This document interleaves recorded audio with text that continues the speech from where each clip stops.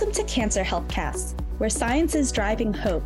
We're your hosts, Melissa Harris and Catherine McPhail. Before we get started, I have some housekeeping that I want to go over. I've been partnering with the National Cancer Institute for a while now, between hosting NCI leadership across our National Cancer Act commemoration miniseries last year, and now with Cancer Healthcasts. But unfortunately, this will be my last time hosting this miniseries with you. There are new adventures for me on the horizon that I'm excited to pursue, and while I'm going to depart, I have a great new host who will continue to showcase innovation in cancer research. That person is Catherine. Hi, I'm Catherine, a staff writer here with GovCIO Media and Research, and also a big fan of this show. We're very sad to see Melissa depart, but I'm excited to keep this series going and to bring you new and exciting news from the forefront of cancer research. While Catherine will be taking the wheel from here on out, we'll both be here to jointly host this last episode for me. So today we're getting ready for next month, Childhood Cancer Awareness Month, to dive into the state of research in pediatric cancers and how NCI is pushing the envelope forward with research in this space. More specifically, we'll be chatting with NCI Pediatric Oncology Branch's Hematologic Malignancies Section Head, Dr. Nirali Shah, and Translational Sarcoma Biology Group Head, Dr. Christine Heskey. We'll chat about the challenges and innovations in pediatric blood cancers and sarcomas alike, what strides the cancer research community is making in this space, as well as how collaboration, data, and dedication from patients and families are making a difference. All right, Dr. Shah and Heskey, thank you so much for joining us for this episode of our Cancer Healthcast mini-series. We're thrilled to have you here today. Thank you. We're thrilled to be here. Thank you so much for inviting us. Of course. So last year, we got together with other pediatric cancer experts at NCI to talk about the history of childhood cancer as we commemorated the 50th anniversary of the National Cancer Act. In this mini-series now, we're looking forward in cancer research. So can you tell us about the state of research for childhood cancer now? And, what are some of the top challenges at the moment and broad efforts underway in this research space? So one of the greatest advances that has happened over the past decade, particularly for pediatric cancer, has been the explosion of pediatric cancer immunotherapy.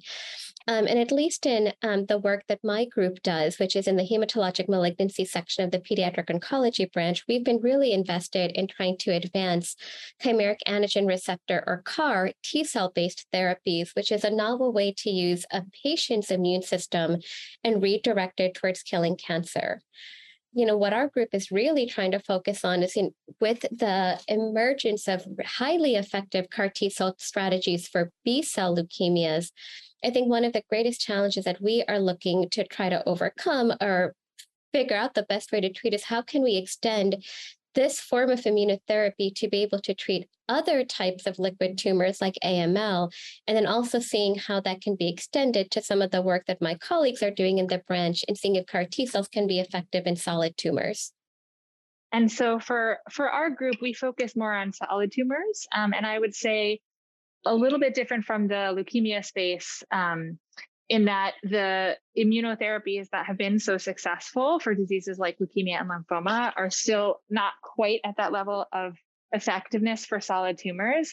I would say that the biggest gains that we have made really are with regard to our understanding of disease biology, which obviously helps us to identify new targets for some of our diseases, specifically advances in understanding the genetics of our diseases and the epigenetics of our diseases, and using this knowledge to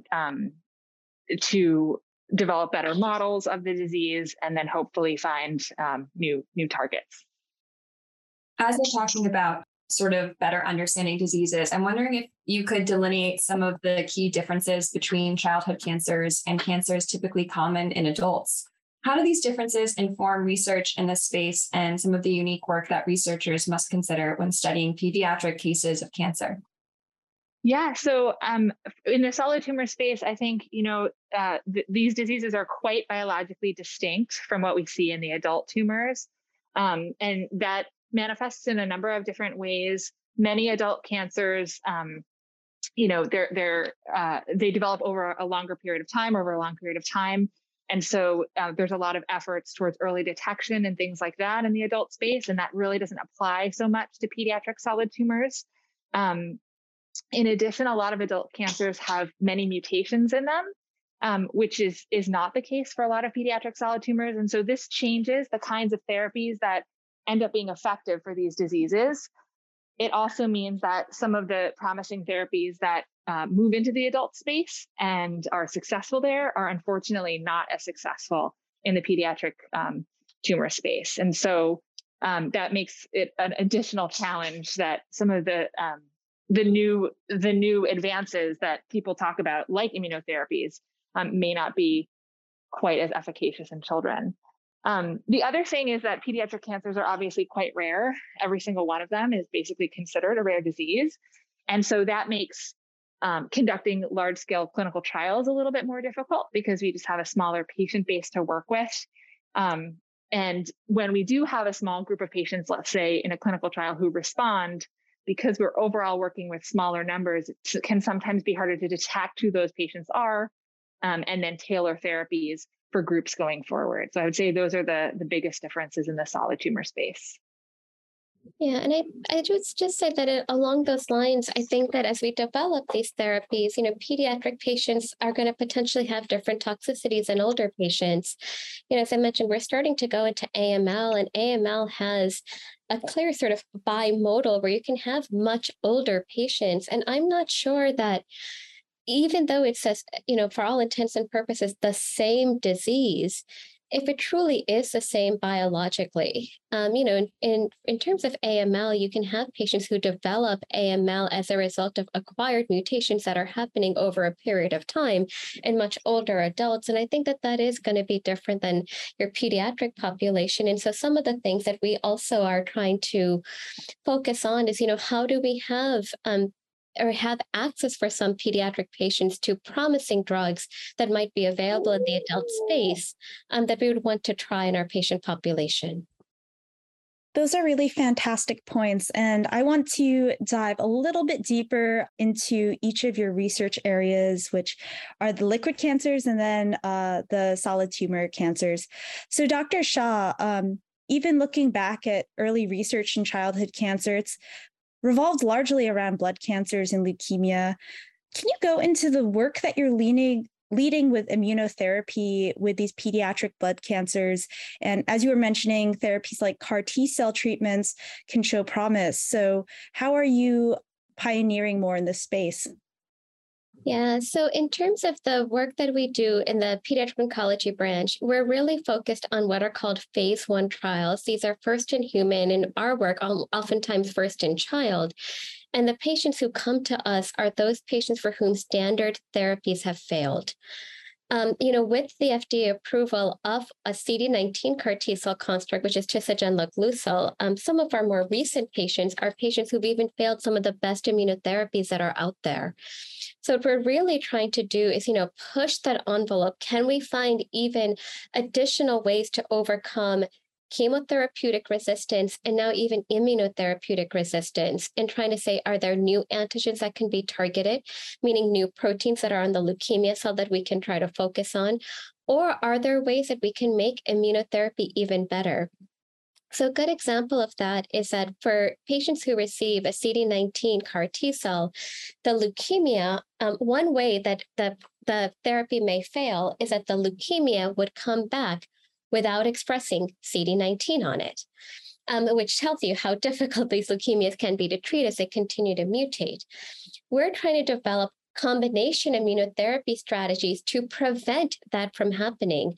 So as a result of our efforts, we're working on targeting CD19 and CD22 using CAR T cells at the same time.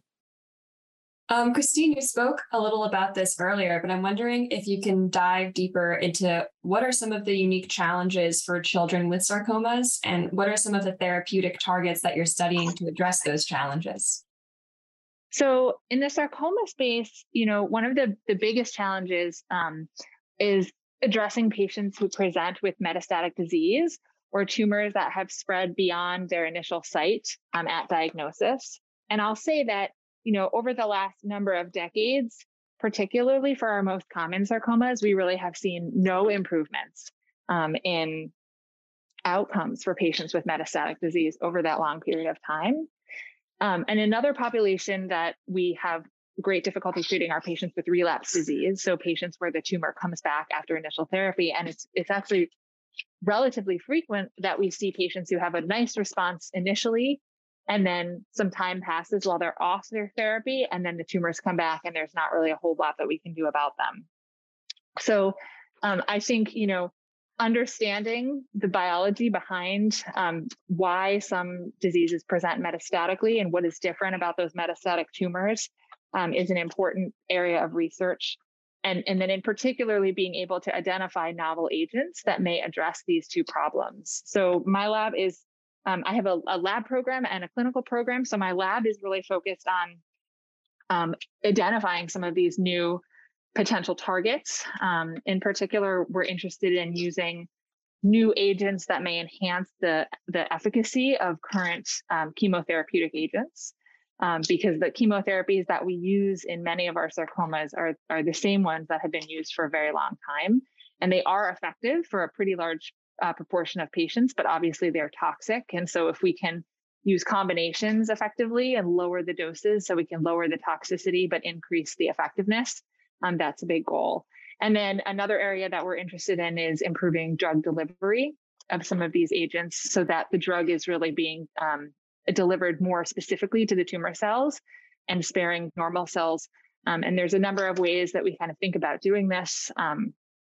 Some of them are pure delivery platforms, but also looking to see if there are vulnerabilities that are very unique to the cancer cells that normal cells are not particularly vulnerable to targeting of those molecules. So that's what we've been working on. And then in the clinical side, just as Nurali said, we also run phase 1 studies, taking these most promising candidates from the lab into the clinic with the idea that if we see safety and efficacy in the early studies, then they can be studied in a larger population later. So since precision medicine and immunotherapy are some of the most emerging areas in medicine overall these days, and especially in cancer, and these kinds of treatments require plentiful and quality data, have you seen the Childhood Cancer Data Initiative at NCI helping you advance your studies in research in care? And if so, what has that looked like? So I think, broadly, not just specifically for me, but I think across the field, having the opportunity to collect kind of high quality biological data from patients, having that data accessible to investigators in the clinic and also in the lab will be extremely beneficial in moving the field forward. So I think what I can say is that, and Dr. Heskey alluded to this earlier, is that childhood cancer is rare. And the one of the reasons that we've been able to make any progress at all is that the pediatric oncologists realize this, and we collaborate. We come together and we try to bring together these rare cases so that we are not functioning, just as individual pediatric oncologists, but we're functioning as a community. And I think that, this new initiative is really sort of leveraging that notion that we have is, saying that we have to collaborate and we have to collaborate to understand these better. And in that regard, bring samples together, bring people together, bring the data together so that we can continue to make the incremental advances that we have, particularly as we have new tools in our armamentarium to provide to patients and see, who are the patients for whom these personalized therapies can be even more effective. Yes, I would agree with that. And I would also say that, having access to this biological data can also potentially give us insights into new novel pathways that we might want to target. In particular, as these are rare diseases, if we have a lot of data, we may be able to detect, subpopulations of patients who are more likely to respond to certain kinds of therapies. And collecting this data up front in a prospective way, I think, has the potential to have a very big impact. I really love what you said about how data will allow you to bring together these rare cases and to function as a community. I think that idea of sort of data allowing you to work as a community is a really great one, because right, that's like the point of the data, is that then you can have everyone bring all of their research together and hopefully be more effective that way. I guess I'm also curious, how has or how will other data sharing and collection efforts, like the recently launched Childhood Cancer Molecular Characterization Program, help advance research around childhood cancers? Christine, did you want to take that one on? Sure. So, I think very similar to what we said about the CCDI, I think the Molecular Cancer Data Initiative, falls in a similar category. I know that there are several disease types that are currently being targeted, and one of those is rhabdomyosarcoma, which is a pediatric tumor that originates probably in muscle precursor cells. And it's one of the ones that, we've made, unfortunately, not a ton of progress in terms of identifying new agents for this disease. So we're all really excited, I think, in the sarcoma community to have this data being collected and then to have it be accessible just as another tool to use on the preclinical side to kind of move the field forward. And I think, as the MCI expands to other tumor types, we just have a really good opportunity to collect this type of data for across the board for pediatric cancers. Excellent. So we're about to approach Childhood Cancer Awareness Month in September. So I wanted to ask you something along the lines of what we discussed last year when we spoke for the National Cancer Act miniseries. But, you both have children, Dr. Heskey, especially a very young one here joining us today. But what message do you have to children with cancer and their families and loved ones about the current and future states of NCI's commitment to understanding pediatric cancers and advancing care in the space, especially since, as we alluded to, this whole conversation is a very difficult area to study? So I think that, the first thing we would want our children and their parents to know is that, many childhood cancers are curable. And for those, what we're hoping to do is to say, well, in those cases, if there is already a very high cure rate, how can we make the long-term toxicities less? And how can we improve upon the fraction of patients for whom it may not be cured? And I think that's where precision medicine, immunotherapy is sort of really shifting the paradigm and saying, well, if we can identify and continue to further risk stratify those patients and identify the patients where, giving more rounds of chemotherapy may not be beneficial, but we can change our approach. I think now is the time, and I think we're seeing real life evidence that we are really starting to make substantial differences, more so than we have by incorporating some of these novel approaches. Yeah, and I would echo that. And I think, I would like our children and families to know that the NCI has a huge commitment to getting a better understanding of pediatric cancer and then moving those biological advances into the clinic so that they can benefit our patients. I think this sort of bench to bedside paradigm is really important to everyone here, at least in the pediatric oncology branch where we both work, so that it's not just scientific knowledge for the sake of understanding something more. It's scientific knowledge for the sake of really bringing it forward so that our patients can benefit. So we are all working hard on this. I think scientific breakthroughs in this area are happening at a much faster pace now than they had in decades past. And we're all really hopeful that that we will have more breakthroughs that translate into the clinic for our families and patients. So as we wrap up here today, I just want to give you guys the chance to add anything that we didn't get to touch on throughout the conversation. So I think, as we enter this month, I think that, we really appreciate the partnership that we have with the community, and especially our patients and our parents. I think that parent advocates play a huge role in helping bring attention to pediatric cancer and pediatric cancer research, and that really helps us to be able to advance our science. And I think I really look forward to what the field will look like over the next decade. In the pediatric oncology branch, we recently had a 10-year milestone event to discuss, the fact that, our first CAR T-cell infusion was done in 2012, and to reflect back on how far we've come. And I can't even begin to imagine where we'll be in the next 10 years.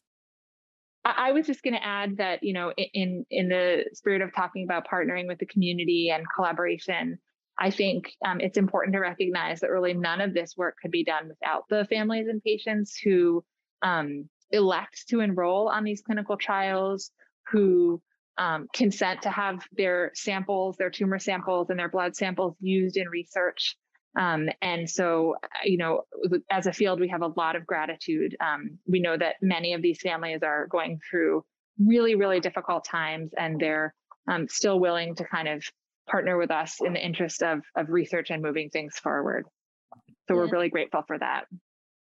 And I'll just add to that. I mean, it's the patients and family who are the inspiration and the drive for everything we do. And I think, what I always tell my team is that when we have samples we're working with, I mean, that's living legacy. And we take, we really try to do everything that we can with what our patients have given us so that we can make those changes in time. I do think it's really important. I'm glad you brought up the appreciation for the families and the patients. I know that childhood cancer is so difficult to deal with, and you both have children, so it's a scary situation. And we appreciate you sharing your journeys in this space, and we look forward to following what you and others in the pediatric cancer space do next. Thank you so much for having us. Thank you. As we depart from today's episode, I also wanted to thank you, the audience, for joining me along the journey in Cancer HealthCast and our regular HealthCast show. I'm thrilled to pass the torch to Catherine, and I look forward to joining you as a fellow listener as she takes things on. Thank you, Melissa, and thank you to our audience. And remember to follow along the last Tuesday of every month to keep tuning in.